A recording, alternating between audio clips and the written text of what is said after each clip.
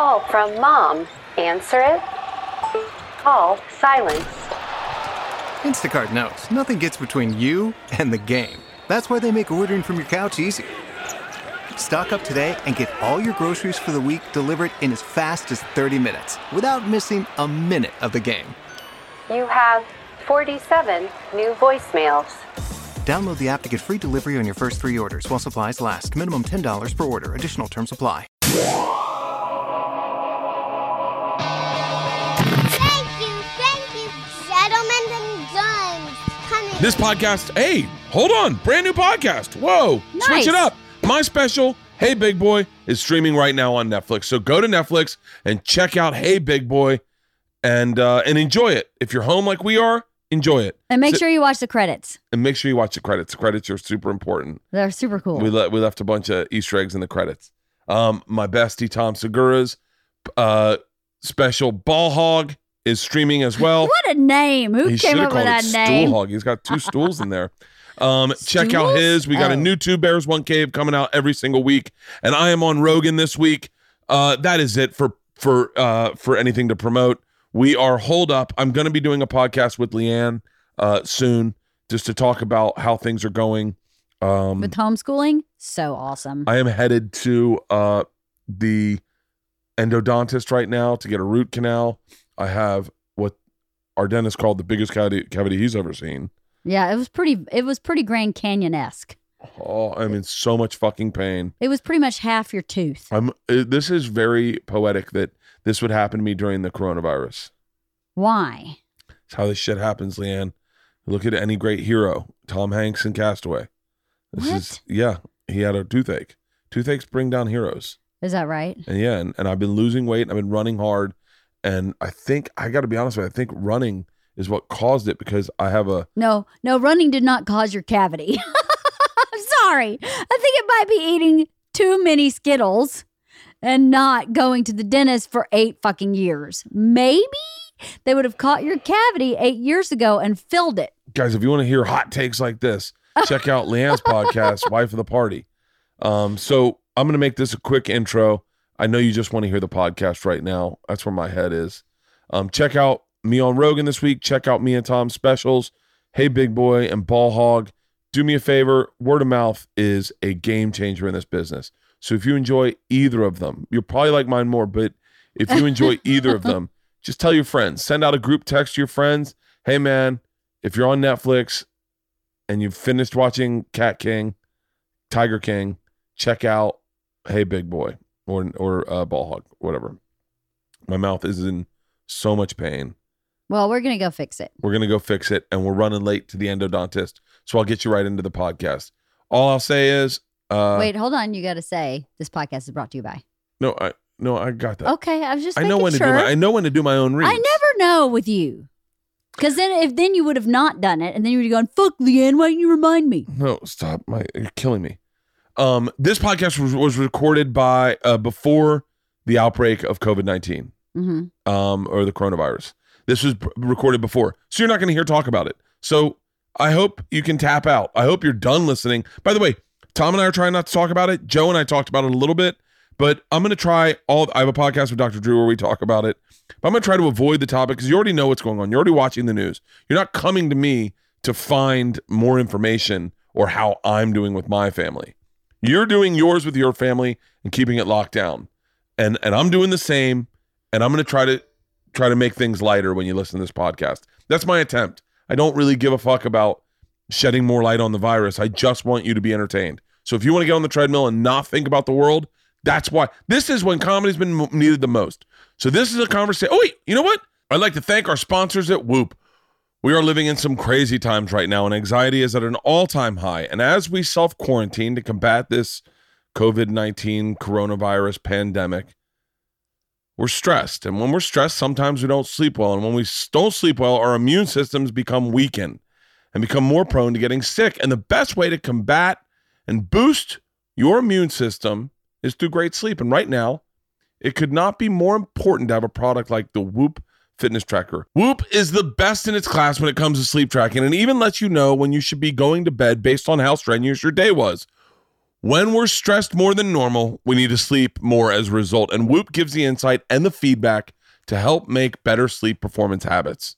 I am actually sleeping phenomenally, better than I ever have in my entire adult life, definitely better than Sober October.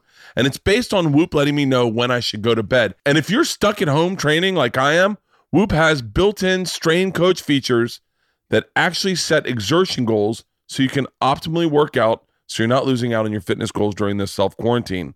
Make the best out of this situation. Optimize your sleep and performance with Whoop. Sleep better with personalized insights and strengthen your immune system. Train optimally and don't get out of shape while you're stuck at home. For my listeners, Whoop is offering 15% off with the code BERT at checkout. Go to whoop.com. That's WHOOP.com and enter BERT at checkout to save 15% off. Sleep better, recover faster, train smarter, optimize your performance with Whoop. Thank you to all my sponsors. We had a few more mid-roll reads in there. Thank you very much, guys. They're definitely keeping the lights on at times like these. So I hope you enjoy these podcasts. We're going to try to double up, bring more podcasts. I talked to Dr. Drew. For the future, we are social distancing during these podcasts. I am 6 feet away from Halston. We don't touch. I'm 6 feet away from my guest. We don't touch. And we keep distances. And as long as they say, as long as they keep it where we're at 10 or less people, this is still following the rules. And we Lysol everything. And we Lysol the fuck out of everything. Halston literally cleans us up like he killed a man after the podcast. So we're all staying safe. And I want you to stay safe. And listen, the numbers are going to bump a tad bit in the next few days, but don't get nervous. That's because of the latency period. Bert, you thought you weren't going to talk about the virus. I'm not. We just haven't peaked yet. Yeah, we just have a peak chat. So today's podcast is with Mike Vecchione. Mike Vecchione had an album, The Worst Kind of Thoughtful. I listened to it, and it's fucking hilarious.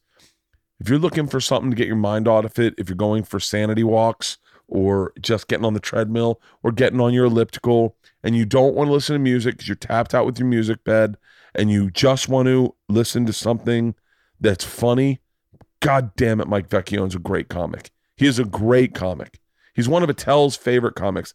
That should say all you need to know. Totally. Now, should be noted, Mike and I had all I will say in the past, Mike and I had dated the same girl at one point. We don't talk about that at all. I think we it may be a subtle reference, but it's very long in our past. And by the way, there's no way we didn't know. We'll hear about it. We almost got into a fist fight in our freshman year of college, roughly around this, and that'll come up. But we don't really touch much into it. We both talked before the podcast, and we both hope she's doing really well. And so, and it's like silly to come out and like have that be a topic of conversation when there's so much more to talk about. We get a little emotional. Mike talks about the loss of his father and dealing with his father and his grandfather and his father and himself. And it's really he talks about being engaged and losing that relationship. And it's a great fucking podcast. It really is a great fucking podcast. So if you want to tap out from the news cycle and you want to just listen to two dudes talk who are the same age, who both kind of grew up around the same place, both knew the same people, and now are in the same occupation, oddly fucking enough. I mean, I've been waiting to do this podcast with him for a long time, so I hope I deliver. I hope you enjoy it. I hope you stay safe with your family, stay inside, keep your contact minimal, do what you got to do. Hey, if you're in Sherman Oaks, The Joint is my fishmonger. They are on Ventura. They have tons of fish. They're baking bread daily, I think. They're turning themselves into a grocery store. So if you are local on Ventura in Sherman Oaks, it's called The Joint. And Ventura and Woodman. Ventura and Woodman. Hit them up. Tell them Bert sent you. And they've got a ton of fresh fish. So ton of fresh fish. And I think they're bringing in more stuff to kind of take care of the community. So check them out. The Joint. All right. Yep. I keep fucking my buddy's my name up. Leeway. Leeway is my man at The Joint. I fuck his name up because I read it and I don't read it right. Yeah, it does. Liwie. Yeah, it's Leeway. Leeway. Tell Leeway to stay safe. Leroy. Tell Leeway to stay safe. But Sherman Oaks, hit up The Joint. They've got your back, and they've got fresh coffee, and their coffee fucking rocks. Their coffee's awesome. Yes, and they have some nice wines. Yeah, but stay sober this coronavirus period. Yeah, get your health. But the coffee's amazing. Yeah, there. get your health. Mm-hmm. Shout out to Leeway. Leeway. Jesus. Leeway. Today's podcast, without further ado, ladies and gentlemen, stand-up comedian, former state wrestler, my buddy, my Eskimo brother, Mike Vecchione.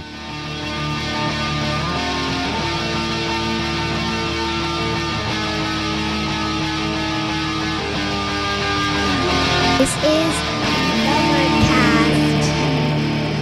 What's interesting about you is you are, like, from the guy that I assumed you would be, Yeah. you know, like wrestler, Right. fucking out of like Pennsylvania or Ohio, Originally from Ohio, yeah. but you lived in Pennsylvania too, Yeah, right? I went to Penn State. You went to Penn So State, I that's right. placed in Florida in wrestling at States my Yeah. senior year, and then I went to Penn We State. met at yeah.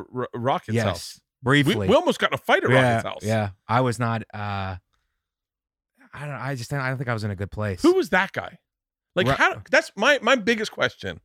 Oh, Rashid. Is no you like Oh, yeah. where because we had met, we had similar pasts. We had obviously both were in Tampa or Florida Yeah. at one point. Right. Mutual friends of yours went to Florida State. Right. Mutual friends of mine at Florida State knew you. And so I was like, and we had our paths had crossed, you know, in a lunaristic kind of way. And Right. then, and when we met you, me and my friends from Tampa met you and your friends, Right. we almost got into a fight. So that's my record of you. Right. Then cut to, and I, by the way, I could tell you what you were wearing. I remember that so vividly. I could tell you where you were standing. And then I meet you with Big J, Right. and we're kind of bullshitting on life experience. Oh, I'm from Boca. And I went, shut the fuck up. Yeah. Oh, wait, hold on. Wait. Yeah. And then I realized, and then I'm looking at you going, this is the most sensitive, thoughtful, intelligent, Yeah. brilliant comedian. Well, Wait- no, I'm not a meat. I look like kind of a meatheady guy, I guess. That's what it was. But But you I'm were a actually meathead not. that night, and so Yeah. was I, by Yeah, the way. yeah, yeah. But what I want to know about the transformation from that guy, sleeveless shirt cut down to the mid. That was a style back then, by the way. It was.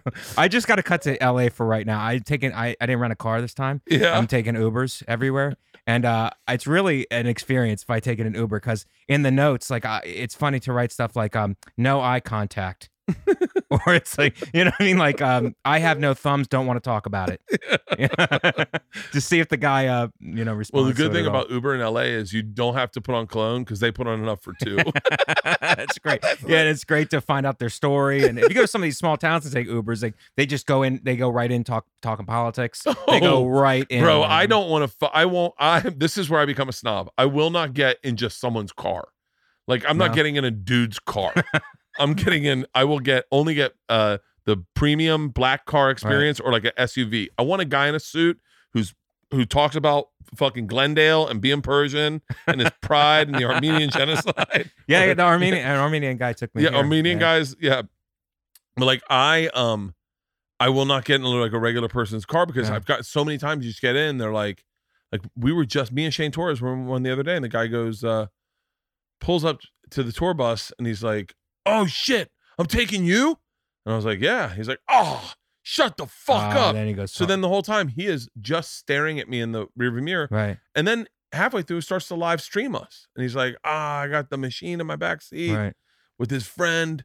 Where you going, man? And I'm like, I kind of want to keep that secret. Like, I don't want Yeah. to put that on your social media. But so like, but the problem I run into. No, that's great if you flip out. You do one of those TMZ meltdowns. And, get the camera out of my face, man. I'm warning you. Get it out of my face. I got a short fuse. Like, that's great if you like. It's like that. Yeah, I got a temper, and then you just own film it. me, motherfucker. Film me. Now I'm filming you, dude.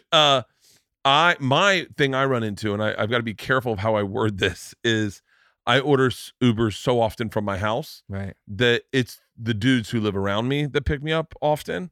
So Oh, I've got okay. like 2 or 3 guys that I'll Uber, and they'll be like, "Hey, Bert, it's Glenn. I'll be there in 5." And then you get there, and it's like we've got running jokes.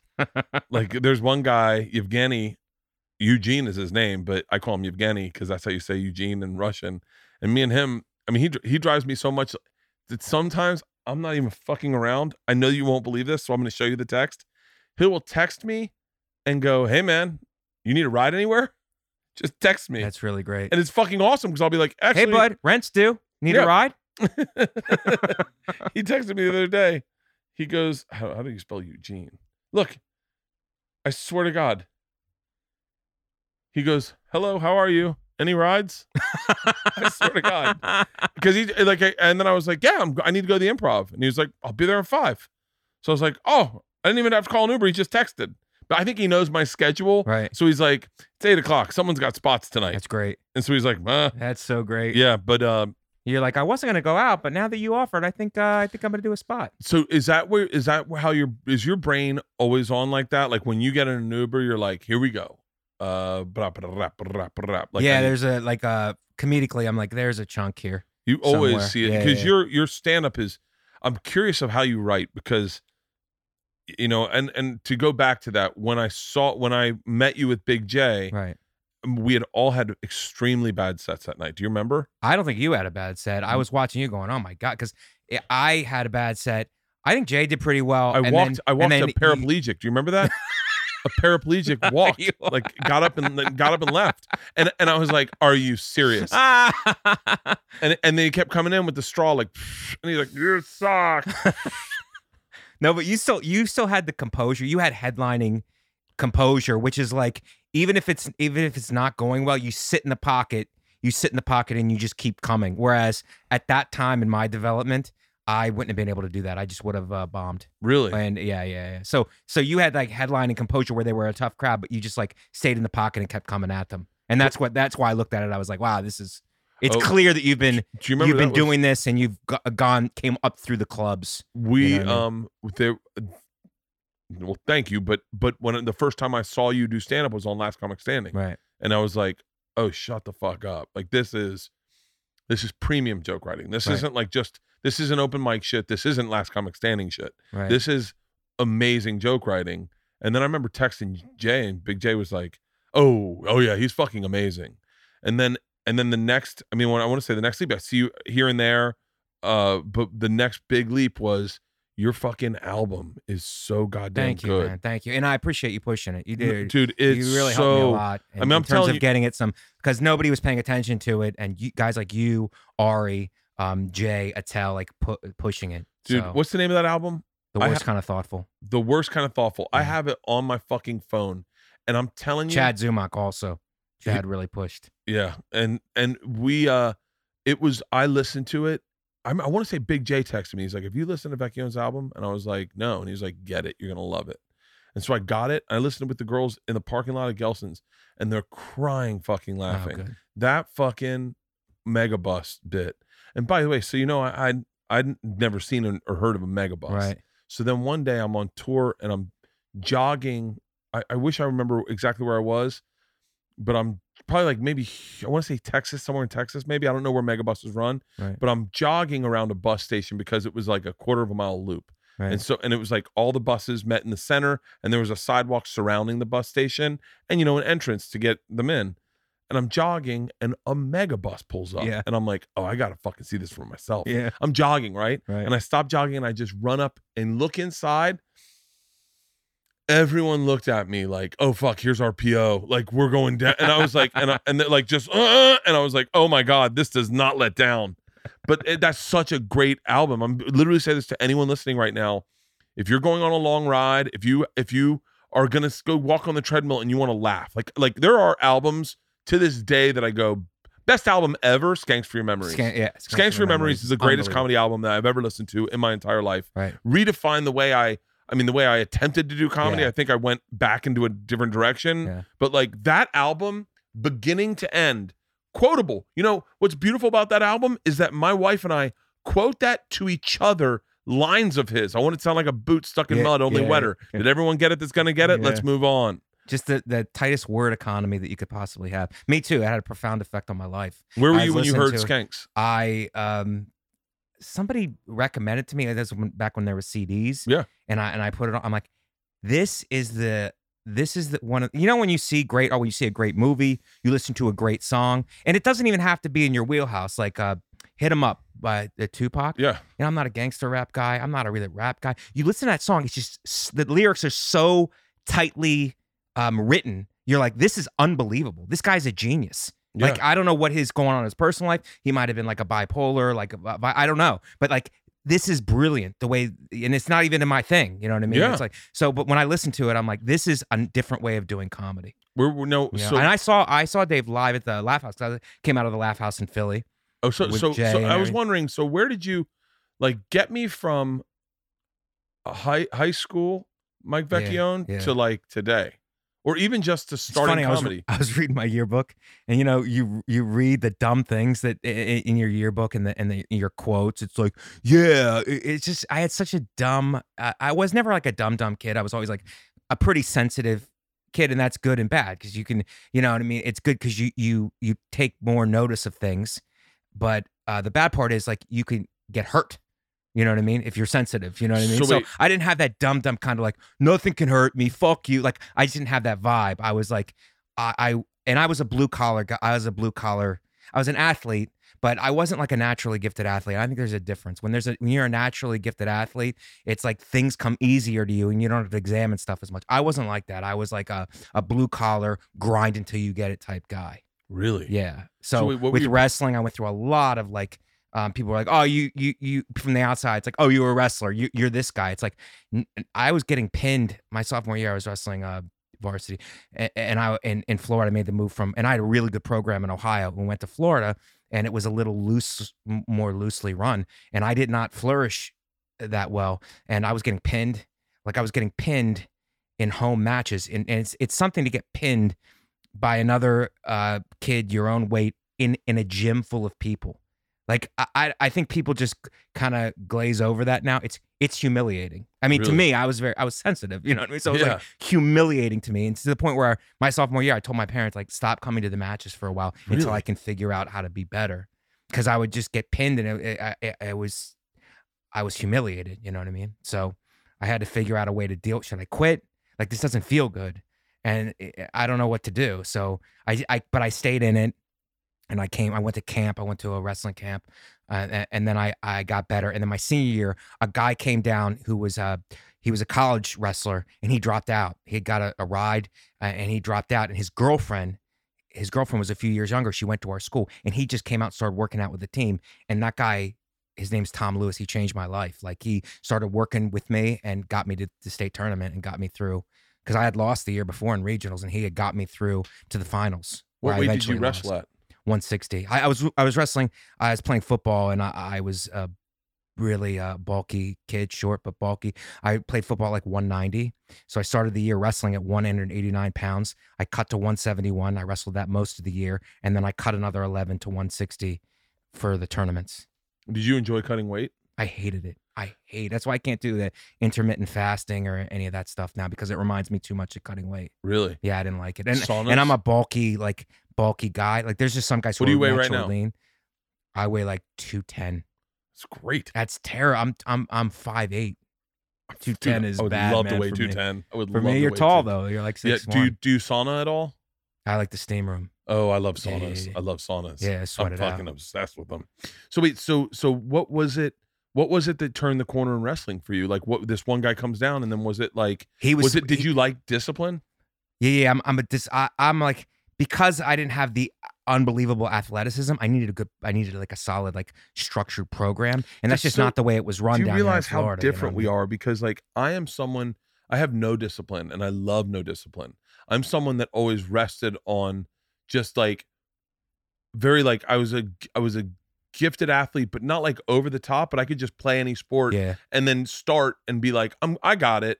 And then I would never work hard at anything. As my biggest flaw is I always believed in luck and like talent. Like, I remember, do you want That's to hear? unbelievable. this is I the do like exact- that, like, naturally gifted thing. And I knew that about you because when I first met you, I'm like, I don't know what it was, but I was like, do you know Russian? And you were like, da.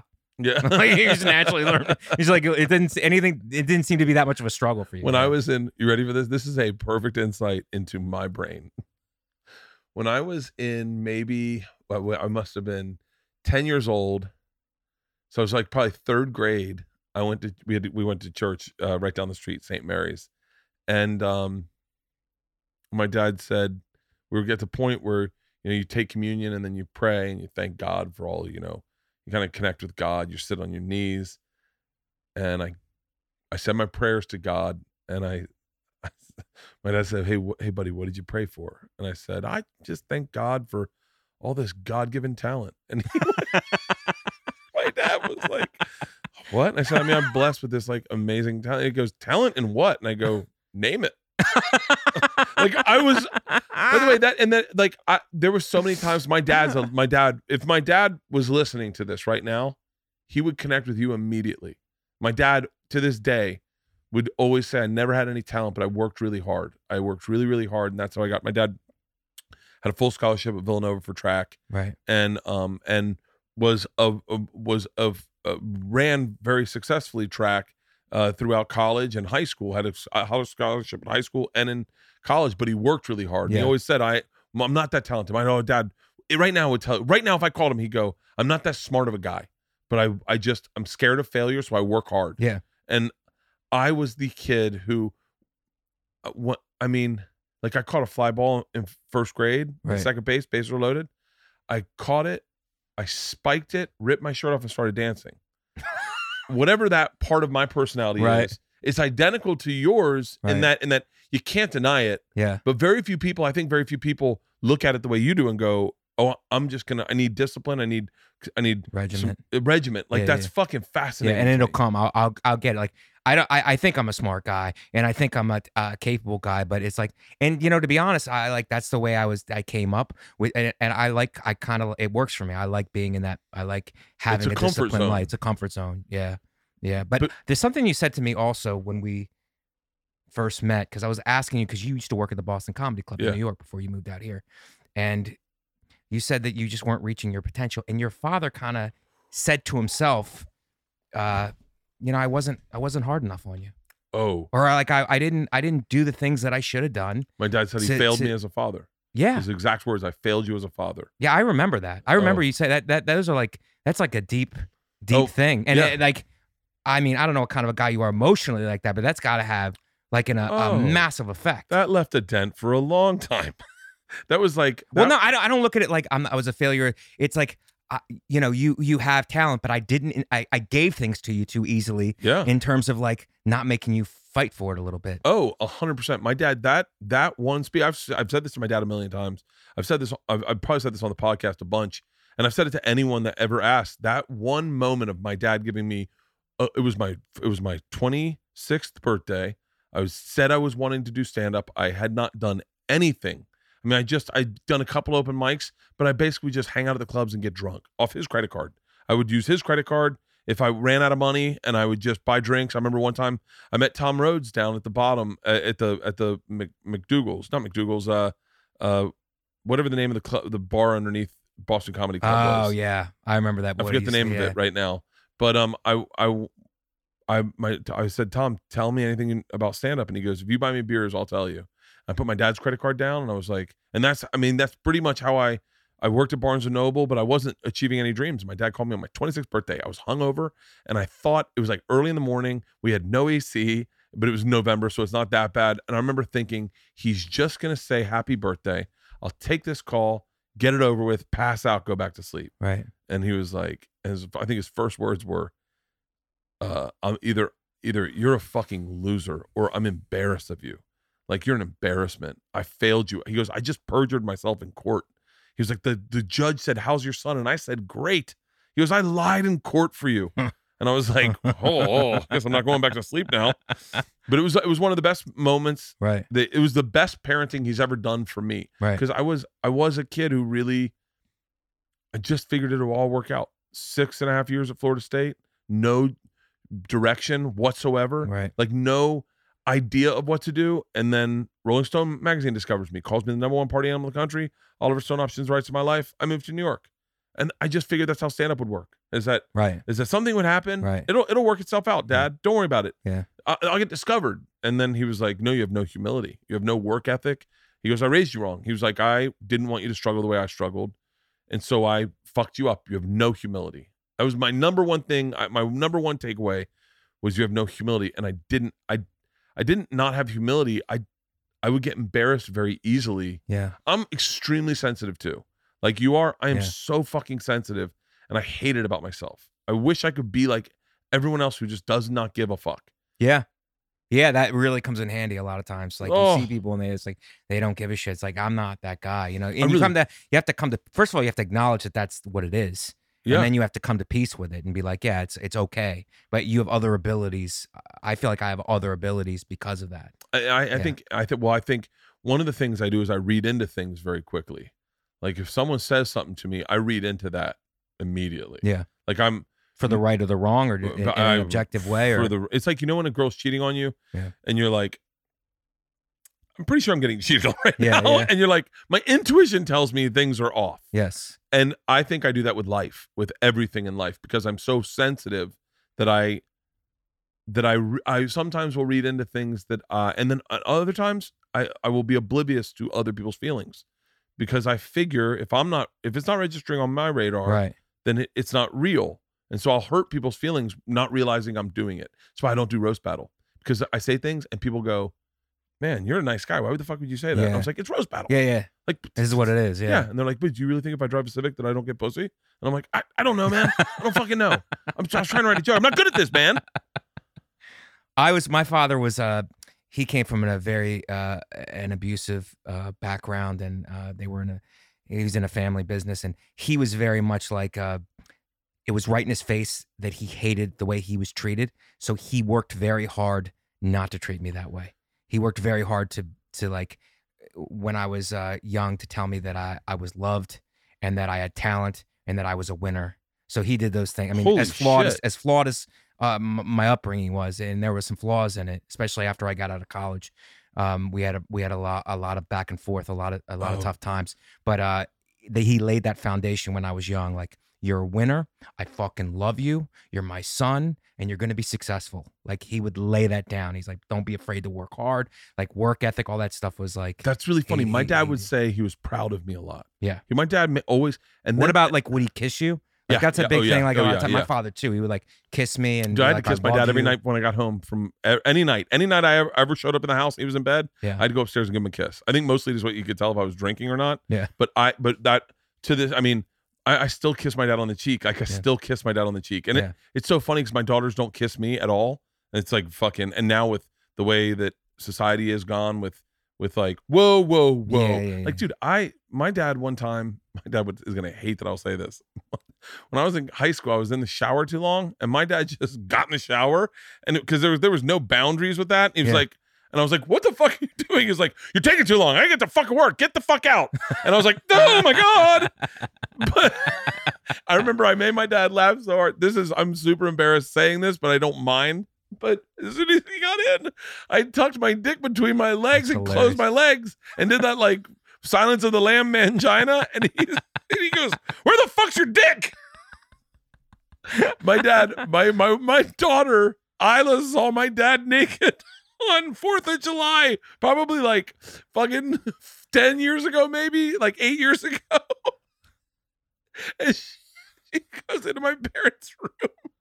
We hear a screech, and she walks out. She must have been 6 years old, and she goes, don't need to see fireworks tonight. I said, what? She goes, I just saw Papa's vagina. Oh, mid-roll reads. Mid-roll reads. What are they? These are mid-roll reads. This podcast is brought to you by Quip, the makers of the Quip electric toothbrush, and they want you to know the one single discovery that matters most for your dental care is Quip. It is simple, this simple. If you have good habits, you're good. That means brushing for 2 minutes twice a day and flossing regularly, no matter what brand you use. Quip makes that simple, starting with an electric toothbrush, refillable floss, and anti-cavity toothpaste that, in my opinion, is the best tasting toothpaste in the market. Quip's electric brush has sensitive sonic vibrations with a built-in timer and 30-second pulses to guide a full and even clean.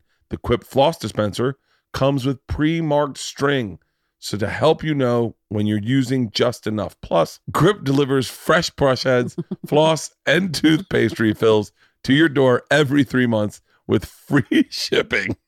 So your routine is always right. Join over 3 million healthy mouths and get Quip today, starting at $25. And if you go to getquip.com/Bertcast right now, you'll get your first refill for free. That is your first refill for free at getquip.com/Bertcast. Get Quip. That's GETQUIP.com/Bertcast. Quip, the good habits company. Everywhere is running out of toilet paper. You know who doesn't need toilet paper? Me and people with Tushy. With Tushy, you lose 80% less TP. Break up with your toilet paper. Treat your butt right with Tushy. Wiping your butt with dry toilet paper doesn't remove all the shit, and sometimes it hurts. If you got poop on any other part of your body, would you just wipe it off with dry paper? No. Who the hell would do that? An animal? Water cleans better than dry paper, my friends. Thankfully, there's a new sleek bidet attachment that clips onto your existing toilet and sprays your butt completely clean with fresh water. It is called Tushy, and it's the best thing you can do for your butt. Tushy sprays directly to your ass and removes the poop completely, so you aren't sitting on bacteria that leads to nasty things like hemorrhoids, yeast infections, and UTIs. Itchy assholes, skid marks, they're a thing of the past. Bidets are common in the rest of the world.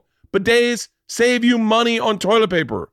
I mean, you still use a little bit just to pat dry, but literally, other than that, you're practically hands-free. You're not going to clog your toilets, and here's the best part. Tushy sprays your ass with fresh water. It's not toilet water. Tushy connects to the water supply behind your toilet to spray your dirty parts with fresh, clean water. It's the same water you brush your teeth with. Now you're putting it on your butt. Wet wipes are worse than toilet paper, and they're terrible for the environment. They cause anal fissures, and you do not want your anus fissuring. It's only $79 right now. Go to hellotushy.com/Bertcast to get 10% off your order. That's hellotushy.com/Bertcast to get 10% off your order. Yeah, but my dad was very he was also very blunt.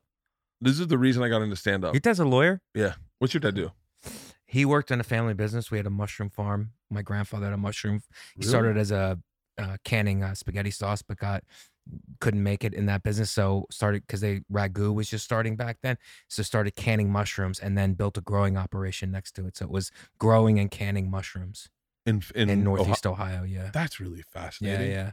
And they would it was a family business, and they would get into battles. And in 1981, we picked up and moved to Florida because they couldn't get it. My father was like, I'm drinking. Like, I'm not going to be there. I'm going to end up dead. Like, I'm not going to be there for my family because my father's driving me into the ground. And so then your dad moved to Florida and did what? A series of businesses that failed, sales jobs. It was tough for a while. We didn't have money when we were down there growing up. Yeah.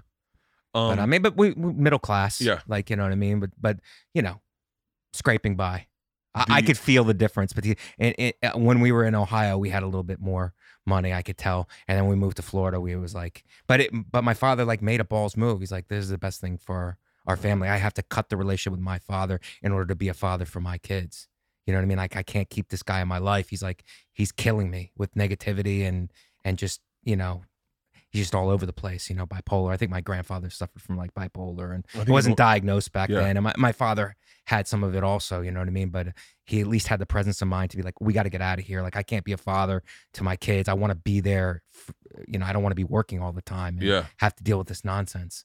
So we moved, and it was really the best thing for our family because he got to spend time with us and really like, I grew up with a father, the other way, I don't think I would have grown up with a father. Really? And your brother's older, correct? Brother's older. I think I met your brother. Yeah. Didn't Yes, you did. Yeah, he was in town, and it was a SDR Skank Fest something at a bar, and I introduced you to my brother. I remember that now. Yeah. Yeah, and so that's really interesting that your dad would have that kind of insight. 'Cause I feel like dads like my dad and your dad weren't really like, it was almost like my dad's motto in life was eat shit, cash checks.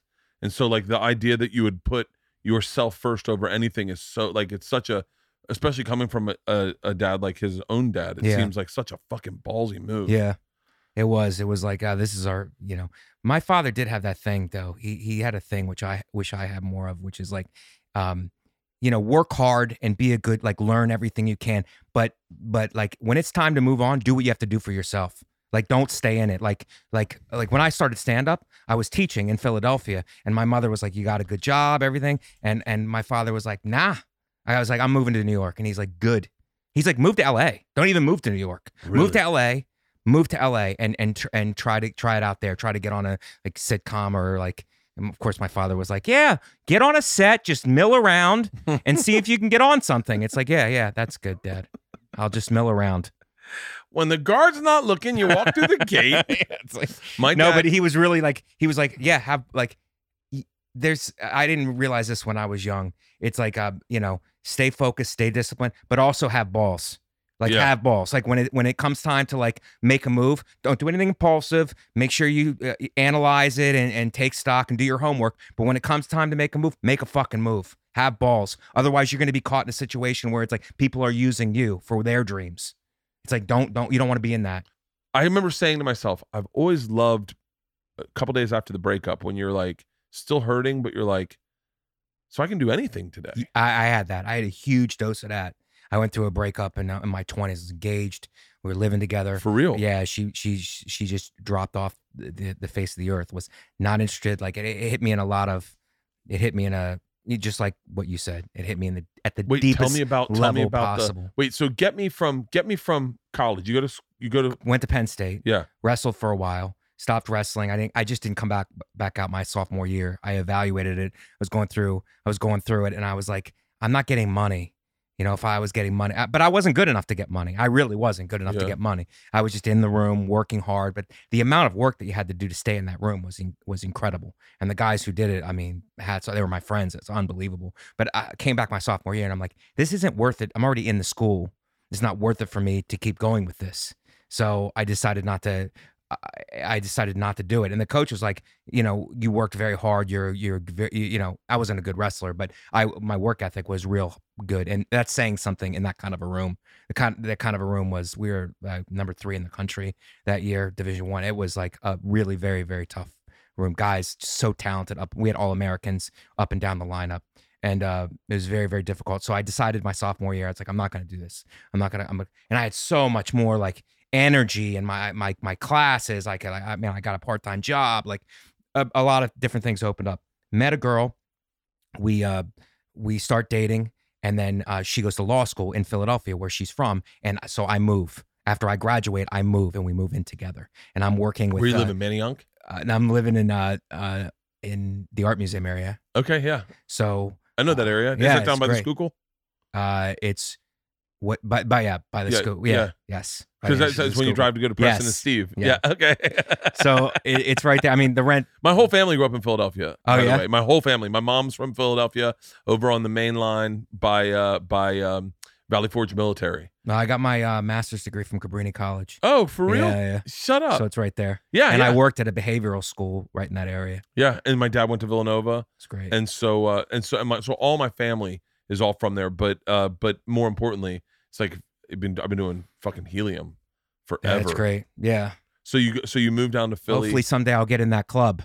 Wait, you're not doing fucking No, helium? I've been trying to get in there. So hopefully. Are you serious? Yeah. I'd like to get in there because it's that's where the town I'm from. The Laugh House is not there anymore.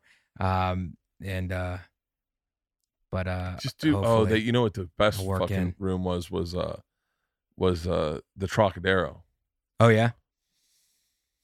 Philly crowds are good, man. Philly crowds are fucking really amazing. good. Yeah. Amazing. So wait, you moved to Philly. So I moved to Philly with her, and now I'm working with kids with behavioral problems, a place called Glen Mills, and which is now closed.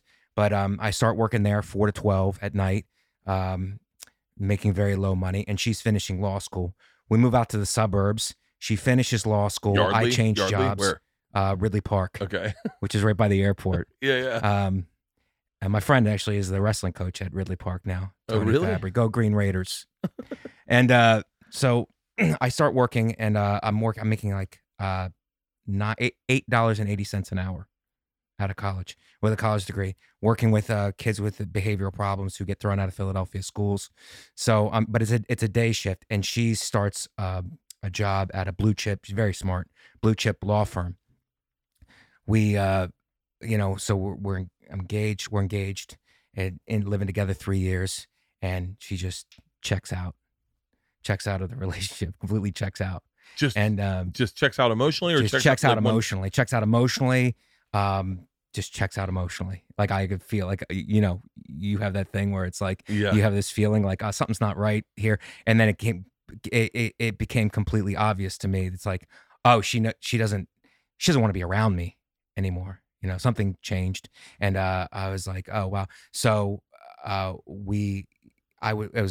started teaching in Philadelphia. It's Philadelphia School District in the Northeast Philly, and then she was working the job, and it went south very quickly in like a period of months. The whole relationship just was like pretty much over. You know what I mean? And then it just hit me in a lot of different places. It hit me. I mean, it was one of the hardest things I ever went through. Really? Yeah. It hit me really, really hard because I found out like she was being unfaithful to me. And I asked her several times, I'm like, is this about another guy, whatever? And she was like, no. And I was like, okay, I'll hang in, but I could feel that, she just don't want to be around me anymore. So it finally came to a head when the lease was up, and it was like, okay, what are we gonna live together? What are we doing? And like, what? I was like in confused, and I had gotten a DUI. Like I had gotten a DUI, so we used to go out and drink together, and then I had gotten a DUI. So it's like when we would go out, like this affected it a lot because we used to drink and have fun together. When we would go out now, one of us would not have to drink. Somebody would have to drive. Yeah. So that really put a damper on things, and that was my fault. Yeah. You know what I mean? So I don't know from her perspective. She's like, I'm not having this much fun with this guy. It's like, you question things after a relationship. Did she ever really love me? Or maybe she did. And like, maybe there was things I was doing that was like, oh, this is not the right guy. You don't know what's going on in somebody else's head. When they break up with you, it's like, they give you the press conference reasons why they're breaking up with you. The real reasons. Like the real reasons could be something like, you're too fat, your dick's not big enough. It could be something hurtful stuff that could never be changed. And it's like, I thought I could get past it, but I can't. But whatever the reason. There's someone listening right now. They're going, oh, I've got the non-press conference one before, and they're going, yeah, that really hurts. I mean, very rarely does somebody do the non-press conference one because you're already crushing them. They're already. I mean, I've been broken up. It sucks. It really, because it hit me in a place where it's like my father always wanted me to be a lawyer. She was a lawyer. She was making great money. She's very pretty, very smart. And do you follow her on Instagram? No, I don't do any of that. I don't do any of that because I have an ex-girlfriend I follow on Instagram, and this was so many years ago too. You gotta. Oh, mine was probably 20s. The exact same amount of years. Yeah, and so probably not exact, but yeah, I follow an ex-girlfriend on Instagram, and it's interesting to see it's interesting to know that had we stayed together, that would have never happened, by the way. I mean, just really never would have happened. Just because I wouldn't be where I am today had I stayed with her, and she would not be where she is today. Right. It just would have, was not meant to be. There's reasons why things happen the way they happen. I really believe But I do look at her Instagram every now and then and go, oh, so had we in a perfect world stayed together, that's what I'd be doing today. Like, I just think that sometimes. Right. I go, that's so crazy. Right. And I go, and I have hung out with her since. Oh, wow. Yeah. Oh, yeah. She came to one of my shows. She's really cool. Yeah. Yeah. The people. By the way, this girl is probably the reason I'm a comedian. No joke. I mean, I'll tell you something. But so when the Rolling Stone article came out, I had gotten less than I told you what someone had said to me. I told a friend one time that I wanted to be a comedian, and they said, that's a horrible idea. Don't tell it to anyone. Right. You should be embarrassed to think that. You're not funny. I told you who said that. Yeah. So it was the morning of the Miami game. Miami, Florida State. And I told that person, you're not smart. Don't ever fucking think you can do this. So, but and by the way, that person, this spiraling out of control. That person was pretty smart, right? The next girlfriend, I'm not saying she wasn't smart, but she didn't look at the world in I mean this as a compliment, but you got to have a level of kind of non-intelligence to look at Mount Everest and go, I could do that. And this girl had that lack of insight in life, lack of awareness of of limits that you should be aware of. Right. She was so cool. And then she was like, this is like the total difference in girlfriends. She was like, she's like, what do you want to do? And I'm like, okay, I've told this to someone before and it didn't go well. I think I'm going to share it with her. I roll over in bed and I go, I think I want to be a comedian. And she just sits up. She goes, you could totally do that. And I was like, that's great. For real? She was like, oh my God. Yeah. She goes, you're funnier than any of those guys out there. And I was like, you needed that. Like, yes. like if I had said, I think I want to build rockets and go to Mars, she would have been like, I don't know how to do that, but I bet if you get a couple magazines, you could figure it out. I love that. Like, and so that girl was like super responsible for giving me the confidence. And it didn't work out. Obviously, it didn't work out while I was trying to be a comedian. And at one point, I think she was like, I don't think it's going to work out for you, but whatever. But because I was a fuck off. But that you need that every now and then. That just like my buddy Hutch is like that. Like I told him I wanted to be a comedian, and he was like, "Oh, you should. You could totally do that. Yeah, man. You're fucking hilarious." Yeah, and you need those friends, and you also need the ones that are like, I don't know if you need the ones that go, you don't have any talent. I wouldn't. I'd hide from everyone. But yeah, like so. It's my. Well, you let the audience tell you too. Like the first couple of years, like I was struggling to be a joke writer, and it's like the first couple of years, I was like, oh, I'm not gonna be able to do this for a living. But I have my master's in education. Maybe just public speaking is good. I got nothing else going on. I don't care about failure. I'm by myself. I'm alone. No one cares. So I'll just keep going up. That's a great like feeling. Who gives a shit? Like I'll just keep going up. I'll keep failing. I'll learn from it, and I'll figure it out. I'm never going to be able to really do this, though. I didn't think, But like after year 3.5 years, I started to get consistently funny. It's like, maybe this is doable. Like I didn't see this coming. I just thought it would be like it would help me with public speaking in some capacity. So when did you hit the turn? When did you hit the turn? So we go through this breakup, and this breakup is a massive. And looking back on it, it's like at the time. You're thinking to yourself, oh my God, this is earth shattering, dude. I just got fucking gut punched. But now when I look back on it, it's like everybody's got this story. Yeah. Everybody's got it. If you walk down the street, you ask somebody, what was the most heartbreaking relationship? And they'll tell you the exact same story. So it's like nothing personal against her. It's like it just happened. It's just life. You know what I mean? Well, could she have handled it better? Yeah. And I probably could have handled it better too. I probably could have got therapy, and I did. I just like was grit my teeth and like, no, I'm going to fucking deal with this. But moving in with her, it's really funny how life works. Because moving in with her, if I would have went back to Florida after college, no girl, just went back to Florida. What happened with my father, his father died, and my father was a really great father because his father was right in his face with what he didn't want. But his father died, and after his father died, he almost like quickly forgot how much, because they made peace. They made peace before he died. He quickly forgot how much he hated his childhood, and he kind of became that. So if I would have went back to Florida, my father would have destroyed me. He would have destroyed me. And how did that happen? And he wouldn't have meant to. He's like his mental conditioning. He would have destroyed me, and I would have let him out of a sense of, because I had extreme loyalty to my father. So I just would have been like, I have to be a good son and eat shit. And he was locked into a certain mentality at that point, and so was I. So if it wasn't for her, she actually saved me. It's amazing how you can look at tragedies in your life, and go, thank God that happened. Yeah, and at the time, it's like there's no way I can see any good in this, but you can't see it from your perspective is too close. You can't see it, but looking back on it, it's like I'm doing what I want to do, and I'm the man that I am because of her. Like she saved me. If I wouldn't have gone to Philadelphia and been able to develop on my own with my own mind and going through the things that you naturally go through, if I would have just went home and tried to like be there for my father, he would have just destroyed me. He would have destroyed me, and he wouldn't have meant, he loved me. He wouldn't have meant to do it. My dad had a period where he was eating diet pills a lot. I would argue, and I think a doctor would probably argue as well, that he was just taking a lot of speed. Yeah. But you can't tell that to my dad, because he was like, no, buddy, they're prescribed by a doctor. And we went through a horrifically rough patch where, because he was on these pills, he was predicting your thoughts. So he would jump in front of your sentence. And so he's really difficult to talk to for a period. He was in great shape. And because he was in great shape, my dad's always had issues with weight. Because he was in great shape, he had all the life advice that you needed. And it was like, it was in a time in my life where I wasn't succeeding. I wasn't doing anything. I was kind of failing. And we had some of our worst fights I've ever can imagine. Like I remember one, I think of the exact words he said, and I just was like, it was crazy. And it wasn't necessarily my dad. Yeah. I believe it was these pills. Right.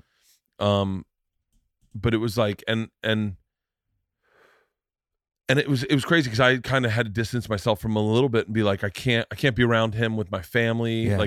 Like you know, there was a lot of things that went on, and there is this kind of like push off you have to do as a son sometimes, and maybe sometimes people can't do it, but you have to like kind of go like, I'm my own man. Like I'm gonna like Right. I bought a pair of shoes the other day that were this is gonna sound so fucking hoity-toity. I bought a pair of shoes that were $700, right? Now they're sneakers, but they're these limited sneakers, and I really like the look of them, and I'm looking for a shoe to wear on stage because I don't wear very many clothes on stage. Right. So I need something that kind of looks like I dressed up. Yeah. So I got these like off-white Nike, really nice shoes, but they got delivered to my dad's office for whatever reason. The shipping address was sent to my dad's office, and he got them, and he was like, hey, I got a pair of shoes for you. I said, yeah. And he goes, maybe I'll wear them out. And I said, oh, hey, don't. I go, they're really expensive. I'm not going to wear them anywhere but on stage. Right. So they look very nice. And he goes, how expensive is expensive? Like over $100? And I was like, yeah, they're over $100. And he was like, wait, hold on. How much are they? I said, Dad, don't go through them. Just send them to me. Yeah. And so then fucking 10 minutes later, I get a call. Fucking 700. Who the fuck spent like really getting into my shit? Not mad at me, but just like, and I go, hey, I make money. Like I can spend money on, like I don't buy a lot of clothes because I don't wear a lot of clothes. So like if I'm gonna buy shoes for stage, like, and then I'm like, why the fuck are we talking about this? I'm a grown up. I have 2 children. Like one's gonna go be in college in a couple. Like why are we talking about this? Yeah. And he was like, I'm sorry, I didn't mean to get in your shit, but it's like, I think that was my relationship with my dad. Is that very like, to this day, if I'm gonna have a steak, I always call him and go, hey, a steakhouse, what do you think about wet age versus dry age? And he goes, all right, let me tell you something. Right. Like that's the way our relationship goes. I'm gonna be devastated when he dies. Yeah, it's tough. My father passed in 2015. Did he really? It's hard. It's hard to take, but I'll tell you what makes it easier. Nothing left unsaid. If there's nothing left unsaid, you know, there wasn't between me and him. He was like, you know, I love you. There's nothing, you know, there's nothing I haven't said. How did you? To you. And I was like, that's it. I watched him the last couple days. I got there. My sister, God bless her, she made it because my mom was like, no, you go do your weekend. I'm sure he'll be fine. My sister got on the phone and goes, nah, come home now. Come home. How did he pass? He had a respiratory illness. Really? Yeah, respiratory illness. So it was he was in hospice on the breathing machine, and my mother and my sister, to their credit, just left me alone in the room. Was he a with him. smoker? Yeah, he smoked cigarettes for a while, but then quit from like his 40s until, you know, from his at age 40 he quit, but then he started smoking cigars into his 60s, and he was like, he'd smoke a lot of cigars. He was an obsessive guy, eating, smoke, whatever. He would just get on a kick, buying pets. Like he would just like, he was an obsessive. I'm serious. Like my mother went on a trip, came home. They had no pets. They had like 2 dogs and a bird. Like he just like he was an obsessive guy, but like a salesman, charismatic. Like you had to love the guy. You would just fucking love him. My mother was the opposite. My mother was like the anchor. She was like, my mom was slow and steady. You know, she was just like, she was methodic. My father was like, you know, he had that bipolar, like kind of like gene in him. So it was like, but he would buy me. Yeah, we had a cockatoo, like one of those colored birds that just latch on to one person. Anybody else would and we had marble in the house, and the bird, that the acoustics of the bird yelling would just reverberate. I'm like, what the fuck are we doing here? You know, Sebastian had like, it's my friend. Sebastian had one of those too. Really? I don't know why. I just they're, find that they're I find attracted to Italians, I guess. I wonder if that's an Italian thing. Is to have a bird? No, my father was like that, but it's like he was so charismatic. People loved him. And but my mother and sister left me alone in the room with him at hospice, you know, for basically the last part of his life, the last few hours. And I got to sit with him. I got to pray with him. I got to touch his hair. He had beautiful hair till he died, and kiss him, you know. So it was. You got to appreciate those times, you know? Yeah. Yeah. I'm sorry. Sorry. I'm sorry, man. No, dude. You know, this is the thing, is that haven't talked about it in a while. No, please, dude. I was talking to Burr the other day. I'm gonna get emotional. Burr's not drinking right now, and I go. I said, "Will you ever drink again?" And he goes, "Nah." I said, "Really?" And he goes, "I don't need it." And I said, "What about when your dad dies?" He goes, "Oh fuck, you got me." He goes, "Yeah, I don't know." He goes, "I don't know. I don't know. I'll call you when it happens." I thought I would get hammered, but it happened in such a way where I got that last little time with him, and then at the funeral I was good. Really? Yeah, I was good at the funeral. I was like, I think Jordan Peterson has a thing where it's like you want to be the strongest guy at your father's funeral. He's got some really good, meaningful stuff, and I listened to him on Rogan. But I found that to be like I made my peace. I spent my time. Now this is for everybody else. This is for everybody else coming to pay respects. So funny. My dad at my grandmother's funeral, I was crying, and my dad came up to me. He was like, "Hey, fucking pull it together." I was like, "What?" And he goes, "Be a fucking man. You got your kids with you. Yeah. You're the fucking father. Yeah. We're fucking falling apart. Like, pull it together." I go, "I'm sad." He's like, "What are you sad about?" And I go, "I don't know. She's like, she was such a happy person. She just doesn't look happy. Like, Right. she looks sad." And he goes, "Are you a fucking idiot?" I go, "No, why?" And he goes, "You want her smiling in that box?" And I was like, "What?" He's like, "You want her to put a smile in the coffin? You know how fucking creepy that is?" Yeah. And I was like, "Oh yeah." So I got up and I was like, "I guess that's stupid." And I didn't cry. I didn't cry at all. And then I just stopped. And I was like, "I don't know if this is healthy or not." But then, Right. There's somebody telling you. Yeah. yeah. And then everyone left, and my dad and my uncle, everyone left. It was just me, my dad, and my uncle. My dad and my uncle go, "Hey, come on." I said, "Well, where are you going?" They go, "Up to the coffin." I said, "Why?" And they're like, it's time to cry. Everyone's gone." And I was like, in my head, I was like, I'm done. I think I'm done. And then I sat with the two men I respect the most, and I watched them sob crying, and I was like, this is fucked up. Like, they just were like, "Oh." Yeah. And I was like, what the fuck? I Yeah. was so freaked out by it. I was like, and you watched all the traumatic events in their lives where they swallowed it as men. Right. Like, where they said, "Don't cry, don't cry, Yeah. don't cry." You watched all of them come pouring out like Right. someone tore down a dam. Yeah. And I was like, oh, fuck. You got to have that. I Yeah. think you got to have that. Yeah. Yeah. You got to let it out. Did your brother, But did you, like, but the thing was, and like no one else made it before he died. The rest of the family was flying in, and he passed in the night. And when he passed in the night, I was sleeping next to my mother. We got the call like at like 3 a.m, and my mother started crying, and I was like, I'm happy he's gone. I spent that time with him. Like he did a thing where he was dehydrated, so you would wet a washcloth and let him drink from the washcloth. oh, And it's like, yeah, I'm glad he's gone. that's not, I'm glad he's gone. Like I'm glad he's like I'm glad he shouldn't be like that for an extended period of time. So but as everybody else was flying in, that's when he passed. But I came in because of my sister. I came in a day early, and I got that time with him. I got that time how with him. fucking lucky are you? Yeah, I'm super lucky. Super lucky. I think about the phone call I'll get when my dad dies. Who's going to call me? Like, I think about that a lot. Yeah, but I mean, it sounds like you have a good relationship with him. I have a But good- it's yeah. it's like one of those things where it's like, there's some guys who like, yeah, I don't tell my dad I love you. We don't believe in that shit. Or it's like, I don't kiss my father. It's like, if there's anything left unsaid, it's too short, man. It's too short of a time not to kiss your father, not to tell your father you love him, and not to say the things that even if you have to hash it out a little bit. Like there was a time like, we had a tumultuous relationship from college. And basically until he passed, we would just go back and forth and fighting because I would come home and he would do that thing where it was like he was happy to see me at first, and then it would wear off the next day a little bit, and everything was still fine.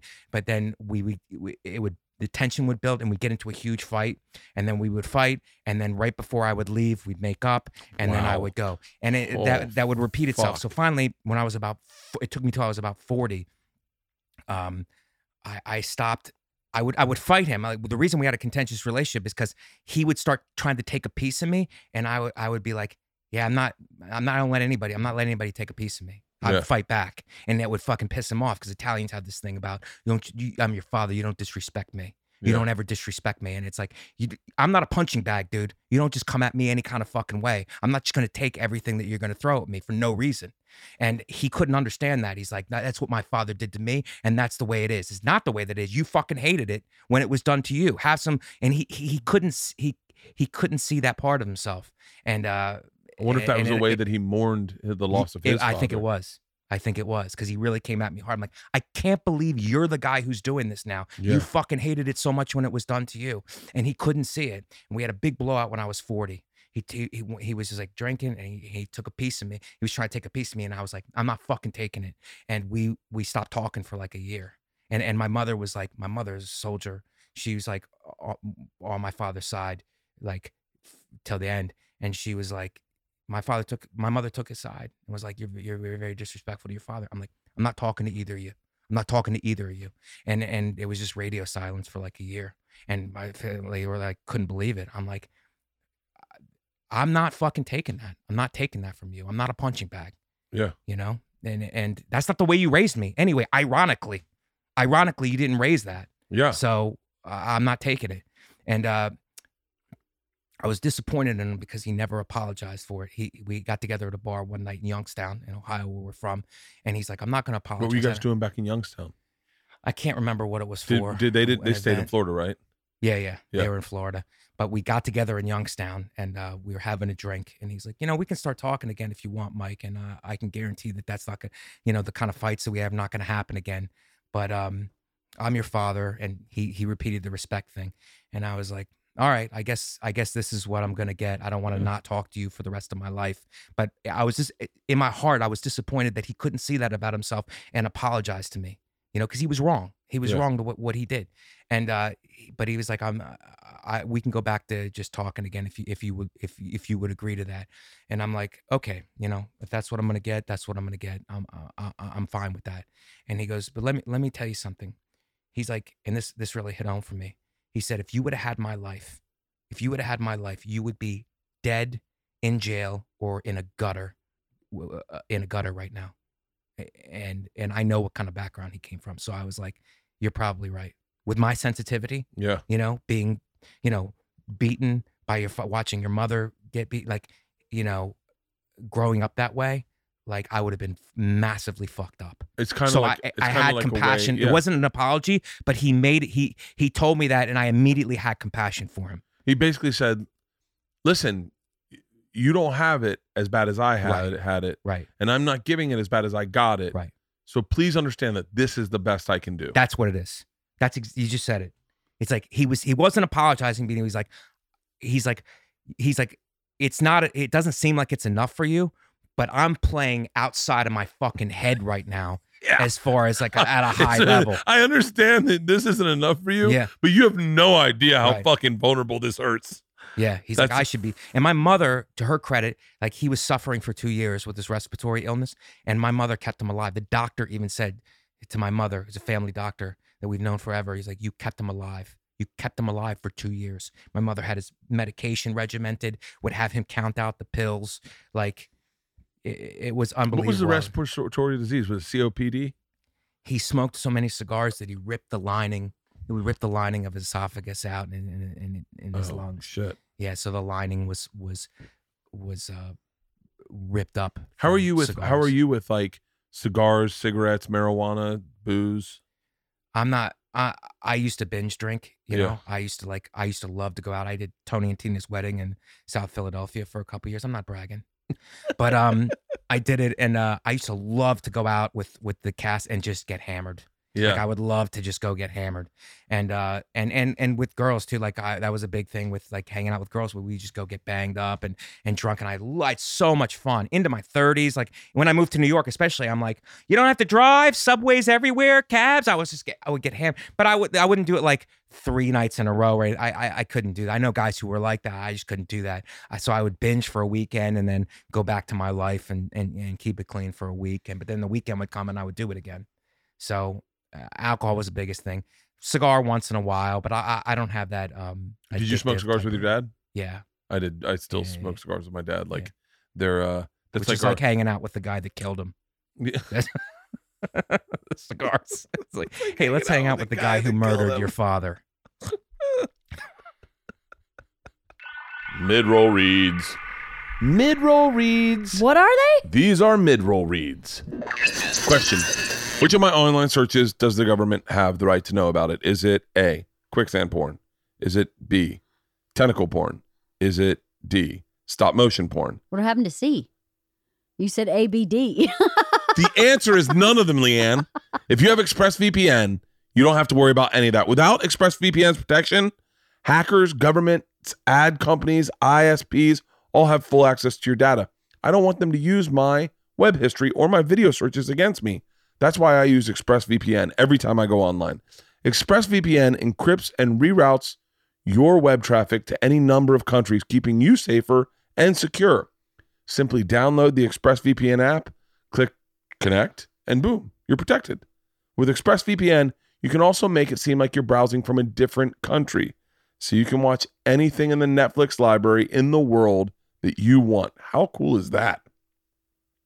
ExpressVPN is the fastest VPN I have tried, and it costs less than $7 per month and comes with a 30-day money-back guarantee. It is time to stop governments and internet companies from keeping tabs on your data. Take back your online privacy like I did with ExpressVPN. Protect your online activity today and find out how you can get 3 months for free at expressvpn.com/Bert. That is ExpressVPN, ExpressVPN.com/Bert for 3 months free with a 1-year package. Visit expressvpn.com/Bert to learn more. Let's talk about finding freelance talent for your business or project. There's no better time right now than to hire someone in the freelance field. Everyone's at home and then they can all do the work you need.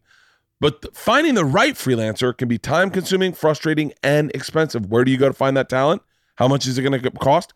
How can you be certain they're going to deliver? Thanks to Fiverr, finding the right freelancer doesn't have to be a struggle. I know for a fact my biggest problem right now is finding editors, finding people who can do pictures, what was the thing we're looking for posters the other day, Leanne? I don't know. Graphic artists. Yeah. Fiverr's marketplace helps you get done more with less. Fiverr connects businesses with freelancers who offer hundreds of digital services, including graphic design, copywriting, web programming, and film editing, and more. Find what you're looking for instantly. Search by service, deadline, price, reviews, and more. You know exactly what you're paying for up front. No negotiations needed, and they've got 24/7 customer service. Quality talent that you can count on. The sellers have worked with some of the most influential brands in the world, and finding talent for your project right now has never been easier. You can go through reviewers' sellers' ratings, buyer feedback, and select the right freelancer based on your budget. Take 5 and check out Fiverr. That's FIVERR.com, and you'll receive 10% off your first order by using my code BERTCAST. It's so easy. Don't waste any more time and get the service you deserve by going to Fiverr. That's FIVERR.com, code BERTCAST. Fiverr. It starts here. By the way, I'm never gonna laugh as hard as you going you saying my dad was, with food, with cigars, he'd buy lots of pets. That's fucking the funniest line. But he would, he was like, and he would overeat, like everything, it's like, he didn't have a drug problem because like when he came up, like it wasn't a thing, to be, I guess it could have been a thing, but he was like, it's just other things like you can abuse the shit out. People do it all the time. You can abuse food, and he did that. He had to get one of the gastric bypass surgeries. And did your brother? How was your brother's relationship with your dad? It's good, but my brother was like a non-confrontational guy. Oh, really? So yeah. My brother, he had his struggles too, but and I don't want to get inside of his head or speak for him, but he was more of a my brother would just kind of like not respond to it. I'd love to be that. But my father did this weird thing where it's like, with me anyway, if he didn't respond to it, he would just go in harder. And I had too much like, and I was a non-confrontational guy. I don't like confrontation at all. Yeah, I was a non-confrontational guy. I didn't want to do it, but he would back you into a corner where I felt like I had no choice. Yeah. So I would come at him and then it would blow completely up. But at least if it would blow up, then it would be like, okay, we wouldn't talk. then it's just quiet. It would just stop him from like trying to take a piece of me. And then his family would, like my mother and his sisters would be like, he loves you. It's just that this is the way he shows he loves you. I'm like, at that point, I'm like, I don't give a fuck what it is. To the point where I went home one time for like a spring break or something, and we got into a huge fight. And my sister was like, stop coming home. I don't know what you're doing. Stop coming home. My sister And said that to me one time. I told my father, I'm like, I can't stay here anymore. I'll get a hotel.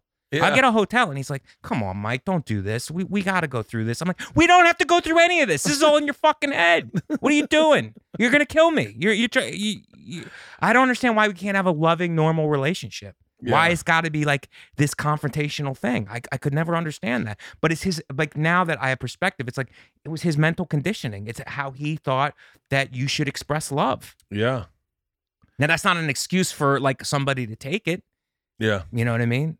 Do you wonder if in relationships with women, if you seek out that kind of love, like if you like, yeah, I've often wondered that. because I have found people like my father, and by the way, my father and my relationship now is really good, but there were periods of times where my sister said to me, I remember one of them going, hey, do you think Dad likes you? Like, and I was like, I don't know. Sometimes they go, you seem to really aggravate him. Like you get really under his skin. By the way, and I would say with my dad, any of the problems I had with my dad, it was less about his conditioning and more about him watching a man that he helped create that was very different integrally from the way he was. Right. Like everything's a joke. Everything's fucking yuck. Not very serious. Doesn't take anything serious. And my dad's one big thing was he always foresaw tragedy around the corner with everything. Still to this day, very much so. And I didn't. And I now sadly I've inherited that, which really sucks. And that was where our hiccups were laying a lot, was like, you know, and I think it was a lot of the times when he was taking those weight loss pills was the majority of our problems was then. But I found that I found people in my life, or I'd find people like one of my first managers, you know, it was the relationship was less manager client. It was more like me and my dad all over again. Right. And I was like, looking for his approval. Right, and right. me getting rid of him was the first step of me growing up and going like, because my dad loved him. My dad thought he was great. My uncle flew out. My dad both flew out to New York to meet him, and kind of. And the only takeaway they had was he wore a hockey jersey to dinner. Like, what kind of man wears a hockey jersey to dinner? He didn't have a suit. And I was like, I don't know. It's Hollywood. But me leaving that manager, my dad was like, I don't know, buddy. And I was like, no, this is what and that was like me making my own decisions. Right. But yeah, I found that I would I would find people that was basically my dad. Yeah. You try to recreate that. Yeah. That happens. That does happen, and that's like a and then it's like a blind spot where it's like I go to therapy, and it's like you in therapy. Yeah. I got to go, and it's a blind spot where it's like somebody on the outside in an objective way can help you see that, and you're like, oh yeah, I am unconsciously doing that. And then I would get into arguments. Like I'd say to my wife, I'd bring up something about an issue that my dad and I were having, and my wife would jump on my side immediately and tell me what was wrong with my dad, and then I would flip it and start defending my dad. That's great. She would do that. By the way, she did that with my first manager. I'd be like, God damn it, he doesn't call me. And she's like, yeah, he doesn't respect your stand-up. And I'm like, hold on. I was like, you don't fucking know the guy. She's like, well, I'm just saying, like, he doesn't think you're a funny comic. I promise you. He didn't put you on the fucking, whatchamacallit, showcase he did. And I was like, what? She's like, yeah, it seems like he just really focuses on this one guy, and kind of like anything good you do, he kind of shovels his way. I'm like, hold the fucking like, whose fucking team are you on? She's like, I'm on your team. You started this. God damn it. Yeah. What comics did you like when you started? Like when you started? Attell was Attell's everyone's. Everybody's favorite. And yeah, he's fantastic. When I started, were you doing was the Laugh House the Black Club? Yeah. And so that worked to my advantage in a way, in terms of like helping me stand in it a little bit, learn to stand in it. Because if black crowds don't like you, they really let you know they don't like you. So, but it when's wokeness going to catch that? Where they go, hold on, Black audiences are just like any other audience, and then we get to go, no, they're not. No, Not even remotely. But if they like you, like you, if they like you, they love you. They love you. And if they don't, if you're not resonating with them, they really let you know. So it's like, I didn't like the whole. I tried to base myself on joke writing, kind of a thing where it's because I had stage fright. So I'm like, I don't want to make myself that vulnerable because you're opening yourself up to rejection. So let me put all my mental effort into writing bulletproof jokes that are guaranteed to succeed. So it was a kind of it's a weird thing because what was your first I joke enjoyed that good worked? jokes, but it was a mechanism for avoiding stage fright. And I still battle with that now, like where it's like, a crowd is sitting there and I just went through it. Like I'll be on the road sometimes and it's like you hit them with the joke, you go up, you introduce yourself, and I'm more engaging because I have more of a skill set now. But it's like they're going joke to joke with you instead of just like buying in. So at some point I'll just can you guys I'm here for you. Like I want us all to have a good time. What are we doing, dude? Like you're looking at me, like the guys are looking at me like you're not better than me, and the girls are getting like a little offended by some of the premises even. It's like, or like, who are you? Looking at me like, who are you? Like, and it's like, come on, can you just like, the whole goal is to have a good time here. So give me the benefit of the doubt a little bit and not like, cause you have a feeling up there. I have a feeling like, you're trying to put me on the spot up here. And it's like, not that I can't stay in that and work it, but it shouldn't be this difficult. Like, it shouldn't be this difficult. You know what I mean? Like everything's in place. Like, let's just have a good time together. But you're not giving me good time energy. You're giving me TED Talk energy. You're giving me like, all right, that was a good one. What's the next one? It's like, come on, dude. It's interesting because my that energy, everyone gets it when you're doing clubs. So going into a club and you're selling tickets off of radio or press that you do, and no one's there. Like you have a small group of fans, but then you get a bunch of people that don't know who you are and they got their arms folded. Right. And can I say those are the people who are going out for a date night. Yeah. They're not comedy fans. No, they're not comedy fans. They're people who are like, okay, we could go bowling. We can go see this guy. Do you guys want to go do comedy? Great, I got 8 tickets. And everyone's like, who is it? And they're like, doesn't matter. Right. And you're like, oh, maybe they saw you on a YouTube clip, but mostly they're just going out. They don't know you. But it's like, there's a thing where it's like, and I find like I was in Atlantic City and I was in Atlantic City and it's like these older crowds where you would think, oh man, these guys are going to be like, they're really old. But I would just go up there and just be murdering because they would just, once you got past your first little like jokes about who you are, they just would buy in. Yeah. And then the rest of it would just be murder. And I'm like, oh my God, this is so great. Yeah. I wish it was like this all the time. But then I find with some of the younger crowds, it's like, they're like, okay, what's next? It's like, I don't know what I have to, I mean, I'm experienced enough where I can stay in the pocket and just keep working them. But a part of me goes, why do I got to do that? Yeah. You know what I mean? Like I maybe that comes with, and not maybe, I'm sure it comes with having a following. You know what I mean? Like having a following, it's like, Seinfeld had a thing, like, it's like, they give you the benefit of the doubt, but they're there to see you, and that's a different vibe than it is. Seinfeld is a tad bit inaccurate, because I remember what he said is, if you're famous, they give you the benefit of doubt. That'll get you like 2 minutes, but then you got to bring the funny. Whatever. Yeah, but I think that's in a thing where it's like a club show where they're not there to see. When they come out to see you, that's what my statement is. If they're coming to see you, you get the benefit of the doubt for an hour and 30 minutes. Right. I mean, to a fault. At times, you'll go and. I was just talking to Joe about this this weekend. I had a very great conversation with Joe about what I'm doing wrong, and like it's great when you have friends that can see, perspective wise, see what you're doing wrong, right? And are beyond you at a point where they go, oh, let me get you back on track. That's great. There's a girl, Taylor Tomlinson was talking about a girl that gave her perspective, and I was like, those are so fucking important for someone to go, oh, I know what you're going for, but you're shifting off a little bit. Right. And we were saying that sometimes when you do like theaters filled with your fans, you can get away with shortcuts that do not cut the meat in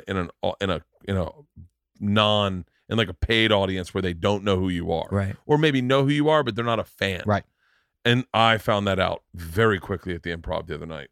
of like people that all knew who I were. Right. They were all there to see Joe, and man, my first set went horrible, like really horrible, and that hasn't happened in a long time for Wow. me. Where I was like silent at some points, like dropping punchlines, and it just did not go over. And I was like, wow, I wonder if I'm resting a lot on the fact that you have to know me. Yeah. And you're like, wow. So then the next set, I just skinnied up everything, Right. and was like, and had a much better set, but it was like, so, there was a joke, and Joe's like, yeah, get rid of this joke, man. Like, it's not, it makes you sound unlikable. It makes it sound like you don't love your wife. Well, if you come to my show and you see me in like a theater, you're like, I'm there to see Bert. Right. If Bert says something shitty about his wife, we all listen to the podcast. That's a we good know point. how much you love him. Yeah. But if I don't know you or your wife, you just sound like a guy who's ungrateful. Yeah. And that was really fucking eye-opening to me. I was like, oh, that cut corner. Right. I need to, if I'm going to do that, I need to make it clear for everyone. Right. So, but yeah, I mean, what are you? There's something about there's something about, and I hope you know what I'm talking about here, where it's like, I think you will. It's okay. It's a tough crowd, and you're like, okay, I'm gonna, because I don't get mad at them. I take the attitude of like, I wait till after. I get frustrated after, but when I'm on stage, I go, let me get them. Let me keep working them. Mm-hmm. Let me keep working them. But it's like, it's a thing where it's like the thing when I first saw you. It's like you stay in the pocket, but you get them on your terms. You maintain your integrity, because a lot of guys can get them by pandering. Or do you ever have somebody who's like a drunk woman in the crowd and they try to hijack the show? Yeah. Now you could just play into her hands and pass the time, do it like a penalty kill, and just make her happy. But why the fuck should she hijack the show? Yeah. So it's like, shut her down any way you can. And even if you have to be abrupt, like, look, stop, because the crowd's not on your side. That's a tough thing to do. It's like, Yeah. look, stop, and then go on with trying to earn it. It's a very tough spot to be Well, in. you know what I because always you're trying did? to maintain your integrity. You're not pandering to them, but I'm going to maintain my integrity, and I'm going to bring you in on my terms. You know what I not used on to your do? terms, because you don't know comedy, obviously. You know, and I'm not saying that in a condescending like way. It's like, I'm going to do it. I'm going to lead you. Like, Yeah. you guys don't know, but I'm going to. This is funny. This will be digestible, but I'm going to lead you through this. You So know I'm not what? going to pander. I want you in, but I want you in on my terms. Yeah. I used to do, and I still do. I don't do it as much now, but because it's a little different. But I used to do something. It's an old Dave Attell trick.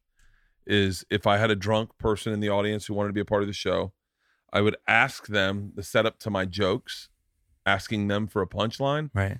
and then they'd say their punchline, and I'd say mine, which was 10 times better. Right. So I remember one of the. By the way, I wish these were higher brow setups, but what's the best way to go down on a chick? And you hear the guy, and the guy would give his fucking real quick knee jerk answer. Right. And then I would have mine and go, oh, that's different. I don't do that the same way. I put my lips around her entirely and go, oh, and I go, that's so crazy. And so you get a big laugh because you knew you had a joke there. Right. And then I go, wait, when you go out with a girl, and I would do it. I watched Attell do it one night brilliantly. But his jokes are so much better. Yeah, So his much jokes better are that unbelievable.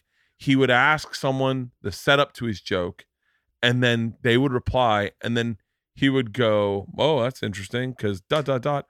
wham, and you'd be like, what the fuck? And then inevitably Attell would go, you see how this works? I've prepared for this evening. Yeah. You haven't. Yeah, Let yeah. me take care of this. Yeah. Attell's a fucking genius, man. He's Genius. a legit genius. Yeah. He's Oh, one of yeah. my favorite. He might be my favorite comic. Like, to Yeah. watch. Because I've been with him on the road, and I've opened for him and had good sets and come off pat myself on the back, feeling pretty good about myself. I'm like, I'm a pretty good comic, dude. This is working out for me. I have a lot of bright things in my future. And then he goes up and just annihilates on another level that I've Oh. never seen before. Like, people, like, I'm getting laughs. People watching him can't catch their breath. They can't catch their breath. It's like the way Manny Pacquiao used to fight, where it's like he'll hit you with 3 shots, turn you, 3 more shots, turn you, 2 more shots, and then the exchange is over, and then he resets. And it's like, what? You're throwing I'm throwing like 1 punch, Yeah. 1 punch, 2 punches at a time. He's like 1, 2, 3, turn, 1, 2, 3, and then and the shots are harder than anything that you're throwing. He And says it's like, he it's says unbelievable. If I'm lucky, if I have a set where I say one thing that belongs on a T-shirt, he says things that belong on a tombstone. Like, where I go, put that. That's what. Anytime you say this, to this day, the one thing that lines he's had where I literally stop it and rewind it when he says, "I want the kind of woman who drinks Jack and Diet Coke." You know, the kind of woman that goes out and yells the N-word at a lunar eclipse. just like, oh, he's just so fucking. Yeah. I think it was like an eclipse, but anyway, like he's just so fucking smart. Yeah. In what's it? I mean, he's fast on his. I mean, he's got all the intangibles. Like he's a great writer, but he's like very fast on his feet. Like anything you throw, he can jiu-jitsu. Big J said one time, Dave was driving out to see his mom a lot. I guess I don't know. I'm not certain. I'm going to say names of cities but they're not accurate. I'm just telling you. I'm translating the story. So maybe Dave's mom lives in Levittown. Let's just say Levittown. Right. I don't know where she lives, by the way. And my dad grew up in Levittown. That's why I'm using Levittown. And Big J was driving out, and he was back and forth. So Big J does a gig out in at Governor's, which is in Levittown. Right. And by the way, it's not Levittown. I'm just using this as an example. And he's been watching Dave work out all week, knowing Dave's been driving back and forth. And the drive out, he saw like 9 Attell punchlines just on road signs and like signage on the street. And he's like, he's been driving just writing jokes, just like, like an Asian hand job for $4.99, full body. I bet they say full body. Like he's seeing setup and punchlines on the drive. That's how fucking brilliant he was. It's Usual Suspects. Yeah, it's the Usual Suspects. It's Kaiser Sose. He's looking at the bulletin board. Oh, yeah. I'll tell you what, man. The one thing I look at, this is what I've been talking a little ad nauseum about this, but like the one thing I've been trying to do lately is I always try to like better myself with every special, like do something different, get out of my comfort zone and see if I can tackle another angle. Right. I've never been great with setup punches. I'll get 2 or 3 good ones in an hour, like legit, maybe 2 or 3 good ones. But what'll happen is I'll write them and then I've got to fucking shoehorn them into my story. Right. But this new hour, I'm trying to work. I'm like this. I know this sounds so silly, especially for a New York comic to say this to a New York comic, but like I'm really trying to work on act outs a lot more because I've been watching when guys do an act out and like Attell's no act outs whatsoever, but like the littlest action just can floor me sometimes. Right. I watched Sebastian the other night. Yeah. And just the way he said something, and I'm like, and it's not, I'm just like, why am I not adding that to my rep? Why am I, what am I afraid of? Am I afraid I'll be bad at it? Well, then I'll work on it. I'll see if I can get better. Right. But joke writing is like, I've never been, all my good jokes that I've ever written are all kind of like ripped off of the way Attell writes jokes. You know what cops hate? When you touch their faces. Like. But do you ever have that thing where it's like, oh, because I have the mindset is if I adjust my practice, then the result will change. What do you mean? So it's like my first album is like I'm mostly a joke guy. It's a lot of jokes. So, but I'm like, okay, what's my connection? I have the other thing where it's like I have jokes, but it's like, what's my emotional connection to these jokes? Like people will relate much better if there's an emotional connection there. So it's like, oh, my next thing I do, like let me try to like. Instead of like, oh, I need some marriage jokes, I need some gambling jokes. Instead of like, I need these jokes. It's like, instead of that, it's like start journaling a little bit. And then it's like, oh, because there's stuff that happens every single day that if you don't examine it, it will go to waste. But it's like, you have the ability to write jokes. Like, so if you journal, you'll have like the scaffolding, you'll have the information there. And then you can turn the organic things that are happening to you into jokes. Are you talking about Megabus? Yeah, Megabus is a story. Yeah. Yes, it's a story. It's a story it's like fucking brilliant. Thank you. And it's such a brilliant like. It's this. It's like sometimes with comics enjoying comedy, it's the simple things where we go, I was right there. Like, God damn it, man, that's so good. It's not complicated. You don't have to like Stanhope has a joke that is I can't even do it justice. I would never be able to do it justice right now saying it. And even bringing up the premise, I couldn't do it justice. But it's a premise people have veered away from because it's a it has been at times a tired premise, but Stanhope leaned into it, and he does it so masterfully that you're like that it turns into one of the most epic jokes you've ever fucking heard. And I don't even know what I'm saying about this, but it's like I look at stuff like that where I go, and you did that with Megabus. It's like that one. I don't know why I keep going back to that one joke. The whole album is amazing, but that Megabus joke had me fucking rolling, like crying. It's so. How did you? Well, my car got stolen in Queens. Yeah. So I started. It depends how you look at things too. It's like I always was like. I had to work through this in therapy too, like running uphill guy. Like everything's a problem. I got this to do today. I got this to do today. It's like, and my therapist was like, what a terrible way to look at the world. No wonder you're exhausted all the time. It's like, you can't look at things that way. How about getting up in the morning and go, I'm doing this. I'm going to go do this. I'm going to tackle this. It's like, have that kind of approach. And that's been my problem all through my life, even with wrestling. It's like, I got to cut weight. I got to rest. One time I would like to be like, I'm going to go tear this kid up. Like I never had that mentality. Yeah. So my car got stolen in Queens, cut to my car getting stolen. I go there, it's not there. And I go through all this stuff with the cops and whatever, and they're not being helpful. They don't show up for a couple hours. They're not helpful. And we never find it until 8 months later. It's burned out and stripped. And now I have no car. It's like, oh, this could seem like a terrible situation, but it's like, there's, it hits you sometimes like there's jokes here. There's a ton of jokes here. So the worst experience is like, there's a ton of stuff that can come out of this. And I ended up like taking it and then molding it and then doing it on the Tonight Show. And I'm like, all from the stolen car is like a thing that's could be judged as a terrible thing. Yeah. But I turned it and put it on the Tonight Show. So it's like, you can take stuff like that and manipulate it to work for you. And this is I'm saying this as a guy who's always like, I got to do this, like looking at the negative. Yeah. So there's a way to do it. And I figure if you take that mindset into situations, you can turn them. Good guys really do. Well, it's so funny. I'm never good at that. Like I'm always good at.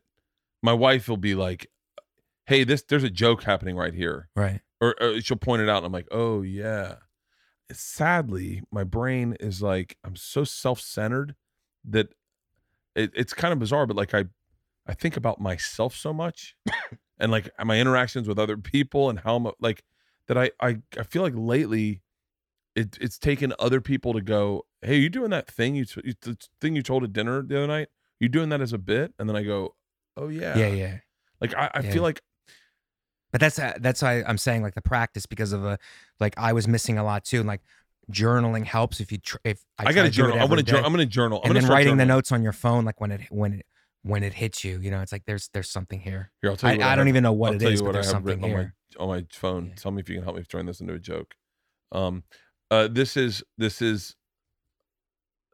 something my wife said that I could not stop laughing at. She wasn't trying to be funny. And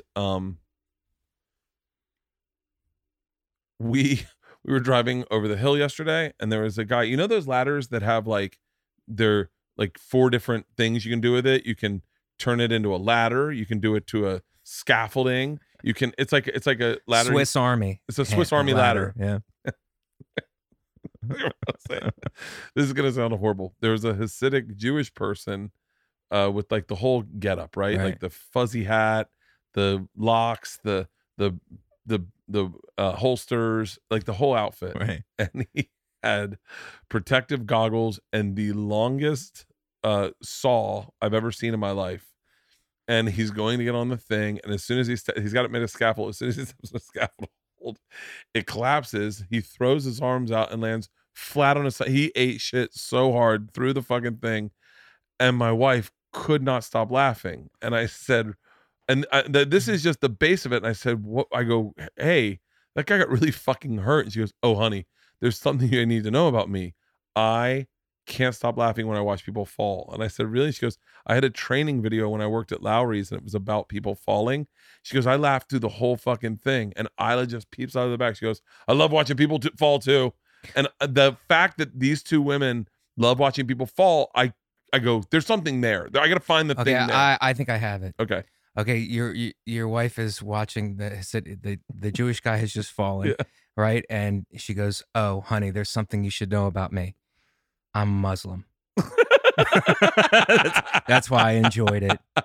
I like watching I'm a Palestinian. Jews fall. Yeah. I'm anti-Semitic, something like that. Either one of those. And that's how I found out my wife was a member of the Nazi party. Yeah, I've been trying to. The joke I wrote today. I'm all about planting a seed for a joke and letting it pay off like 5 months from now. Like I'll give you. But do you like check in on it? Is that a thing you do? I'll give you a perfect example.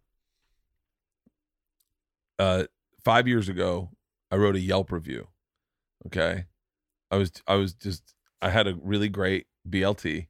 I was with some friends, and I could not shut up how good this BLT was. It's an Old Hamlin restaurant in Michigan, and they're like, write a fucking Yelp review, why don't you? And so I wrote a very intense Yelp review, like a fucking very, very intense Yelp review. And the joke was for no one. The joke was for no one, and I thought, I hope one day it pays off. Like hopefully one day I'll be successful, and someone will find it and go, holy shit, this was 5 years ago. Bert wrote a fucking extremely aggressive Yelp review about a BLT he had. Well, 3 weeks ago, Bert and I are doing a podcast, and he says, who the fuck writes Yelp reviews? And then I go, I do. And he was like, you write Yelp reviews? And I go, I have. And he was like, no fucking way. I go, yeah, I'll see if I can find one. So I find that Yelp review and I send it to him. This is it's like a joke that you plant 5 years ago. Yeah. It's almost like leaving like a time machine in your front yard and then digging it up, and it's all just jokes. And he read it, and he goes, this is the funniest thing I've ever fucking read in my life. And it's 10 times funnier knowing that you didn't write this for anyone. You wrote this for yourself in a just going like a perfect example.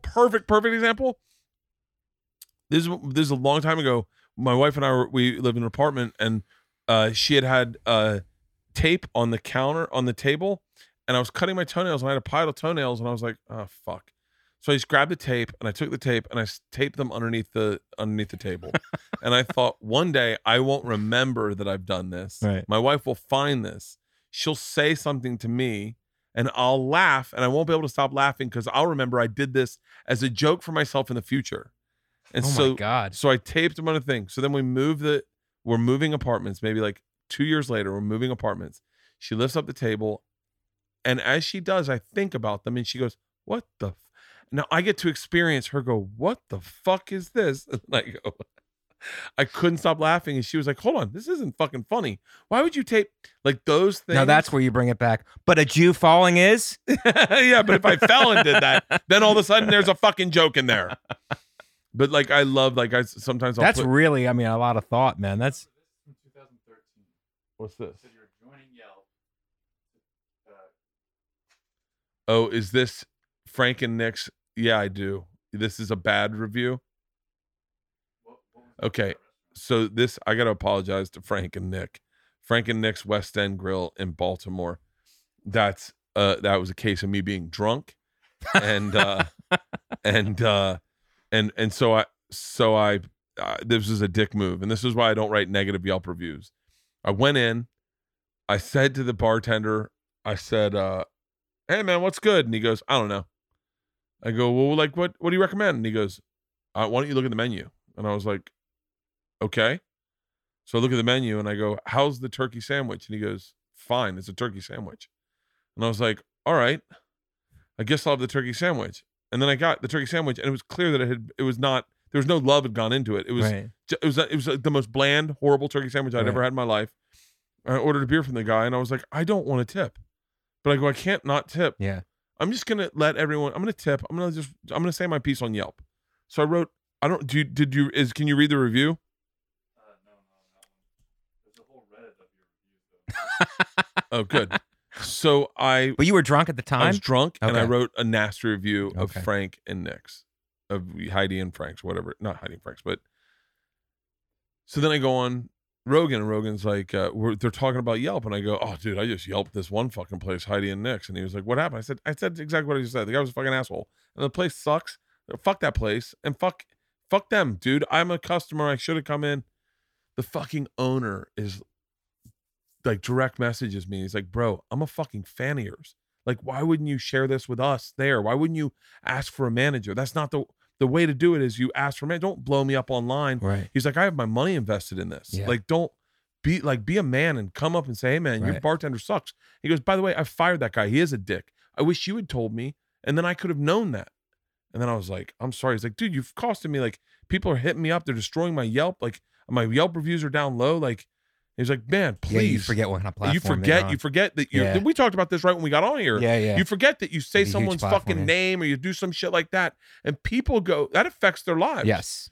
I mean, I you know, I'm all for that, by the way. Not effective, but like having that conversation in private and like dealing with it on the spot and not doing it online or or even if you're not thinking about it, like, yeah, it's better to do on the spot, man. I had a friend who was going through some shit, and I ended up talking about it, and he just called me. He's like, hey man, why didn't you just say nothing? Like, why did you have to say it at all? And I was like, I don't know. He was like, well, you know, you can also not say anything. Right. And I was like, yeah, I guess you're right. Right. But in this day and age where you're like, where you feel like you have a voice and anything that happens, you know, like the fucking Logan Paul versus Chris D'Elia, like I'm friends with D'Elia, right? And so I immediately pick D'Elia's side and I make fun of Logan Paul. I don't know Logan Paul. Yeah. But Logan Paul sees that and he's like going through some shit in his life. It's the last thing he fucking needs is some guy with a platform fucking talking shit about him when he's like, dude, I fucking filmed a dead body. I didn't know this was going to happen, okay? Clearly I fucked up. Let me just, like, and then I fucking went after a professional comedian and I fucked up again. Like, and then, because now I kind of, like, this sounds really silly, but like Logan Paul and Jake Paul, I kind of follow them and I get a kick out of them. The fact that they're boxing and they fucking fly private jets and they drink champagne, and like, I don't have any negative thoughts for them. Tim Dillon's friends with them. Says he's like, they're actually really good guys. It's bizarre to see their lifestyle. But like, it is kind of crazy. Is that you're right. It's like, have a private conversation. Yeah. And there's no reason to make it public. Yeah. And it's like Kevin Brennan when he said he cheated on his wife and then she found out. Did you ever hear this story? No. He did it on Opie and Jim, and she found out, and they go, he came back to Opie and Jim, and they're like, so you got in a lot of trouble. He's like, yeah, my wife's leaving me. And they're like, what? He's like, yeah, I guess I said I cheated on her, and she heard it. And they're like, what? He's like, yeah, I said to her, that was in the last 5 minutes of the show. Who listens to the last 5 minutes?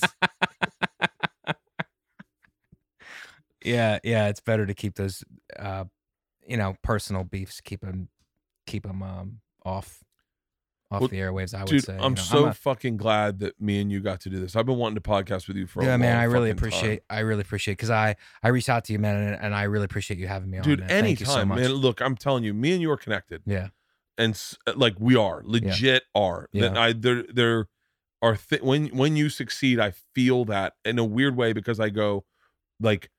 That moment we had with me and Jay in that fucking hotel room where we realized how we were connected, I was like, oh my God, I almost got into a fist fight with you in college. Yeah. Like, and then you to see these two dudes who were both probably self-proclaimed meatheads at the time, come to a place where we're both doing the same fucking occupation is so bizarre a coincidence that I don't think it's a coincidence. Yeah, it's a weird thing. It's a weird thing how things work out. I mean, I don't know if you know this, but like I've silently and vocally been a champion of yours about how fucking talented you are. I do know it, and like, I appreciate it. I had my manager. I was like, I grabbed my manager. I was like, you got to see this guy. Best fucking comic in the business. Fucking your album comes out, dude, hardcore. I'm telling you when I say this, that's why I say this. Anytime you ever have anything you want to promote, my podcast is an open platform. Even if you can't make it out, you're like, yo, I'm doing the other podcasts. Would you mind throw it in the reads? 100%. Any project you got going on, tour dates, you name it. You want me to retweet anything? Fucking done, dude. I really, honestly, I have so much love for you and so much respect for, because comedically, dude, there's not a lot of guys doing what you're doing. That means a lot, man. You're the fucking. I really appreciate that. And I know I told you this at the Impractical Jokers tour, but like I watched you, for after I met you at Jay's, you were in the clubs for years and years. Working the improvs and stuff, and to see you in theaters now, like getting your due, is unbelievable, and I'm proud of you, man. Thank you. I remember, I don't know how much this shook down, but I was like, I remember hitting up Jay, going, "You think Mike would go do the road with me and take him out on theaters?" And he's like, "Yeah." Yeah. And I was like, I would love for him to be on some fucking dates. Yeah, that would be great. So the crowds that come see me, bro, you are the perfect setup for me. Like we do the same, we have the same perspectives, right? but fucking such Different styles. different styles of Yeah, comedy. It's fucking great, man. Yeah. Anytime you ever see a date where you're like, yo, man, I'd love to get on that show. Beacon Theater. I'm there in mid-March, I think. This podcast will probably be coming out right before then. I'm there March. Let me see. March 7th. I'm in the Beacon Theater. You in town? I think I'm out the beginning of March, and then I'm going to Skankfest at the end. But like Skankfest South? yeah, Ah, Skankfest South. that's gonna be fucking But an like my calendar AIDS-riddled only journey. goes 6 months, so after June, okay. after June, I have nothing on the books. Well, till after June. I haven't announced this tour, but I have a tour starting. Oh, how about what about July? Well, I think I said July 8th. Oh yeah, how about July 18th? Yeah, I have nothing past June. Let's book this now. July 18th, I'm at the Borgata. I have 2 shows. July 18th. I'm gonna put you on. No, not at all. Please let them know. No, I announced it this morning actually. I'm gonna send it to them. They'll just reach out to you. Okay. And so if something comes up better, obviously, you feel free. July 18th. Mike Vecchione, July 18th, the Borgata. Can you please reach out? Yeah, that'll be fucking That's blast, great, dude. man. Thank you. 2 shows. Borgata is so much fun.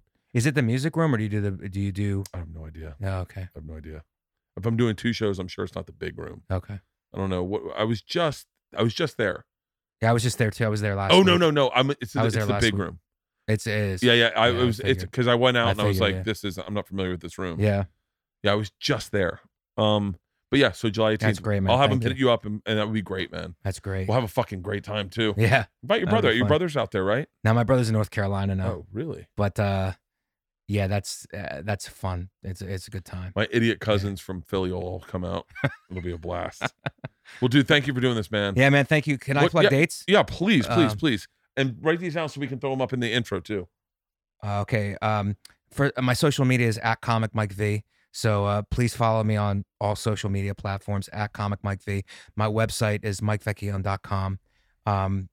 In February 20, I'll be in these cities: Connecticut, Texas, Illinois. So Windsor Locks, Connecticut, February 28th and 29th at Bobby V's. Austin, Texas, March 4th through the 7th, Cap City, and Chicago, Illinois, City. Zanies, March 11th through the 14th. So Windsor Locks, Connecticut, Austin, Texas, and Chicago, Illinois. And also I'll be at Skankfest South in Houston, Texas, March 27th through the 29th. Please listen to my podcast, No Disrespect. It's on the Gas Digital Network. You can get it downloaded on iTunes also. That's No Disrespect. And please buy my album, The Worst Kind of Thoughtful, available on iTunes. By the way, Thank you.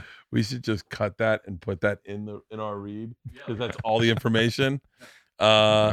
Yeah, that's fucking awesome, dude. Thanks, You're man. the fucking best, man. I appreciate you having me, man. I really do. No, I appreciate it. Let's go in. I'll walk you through my house one more time.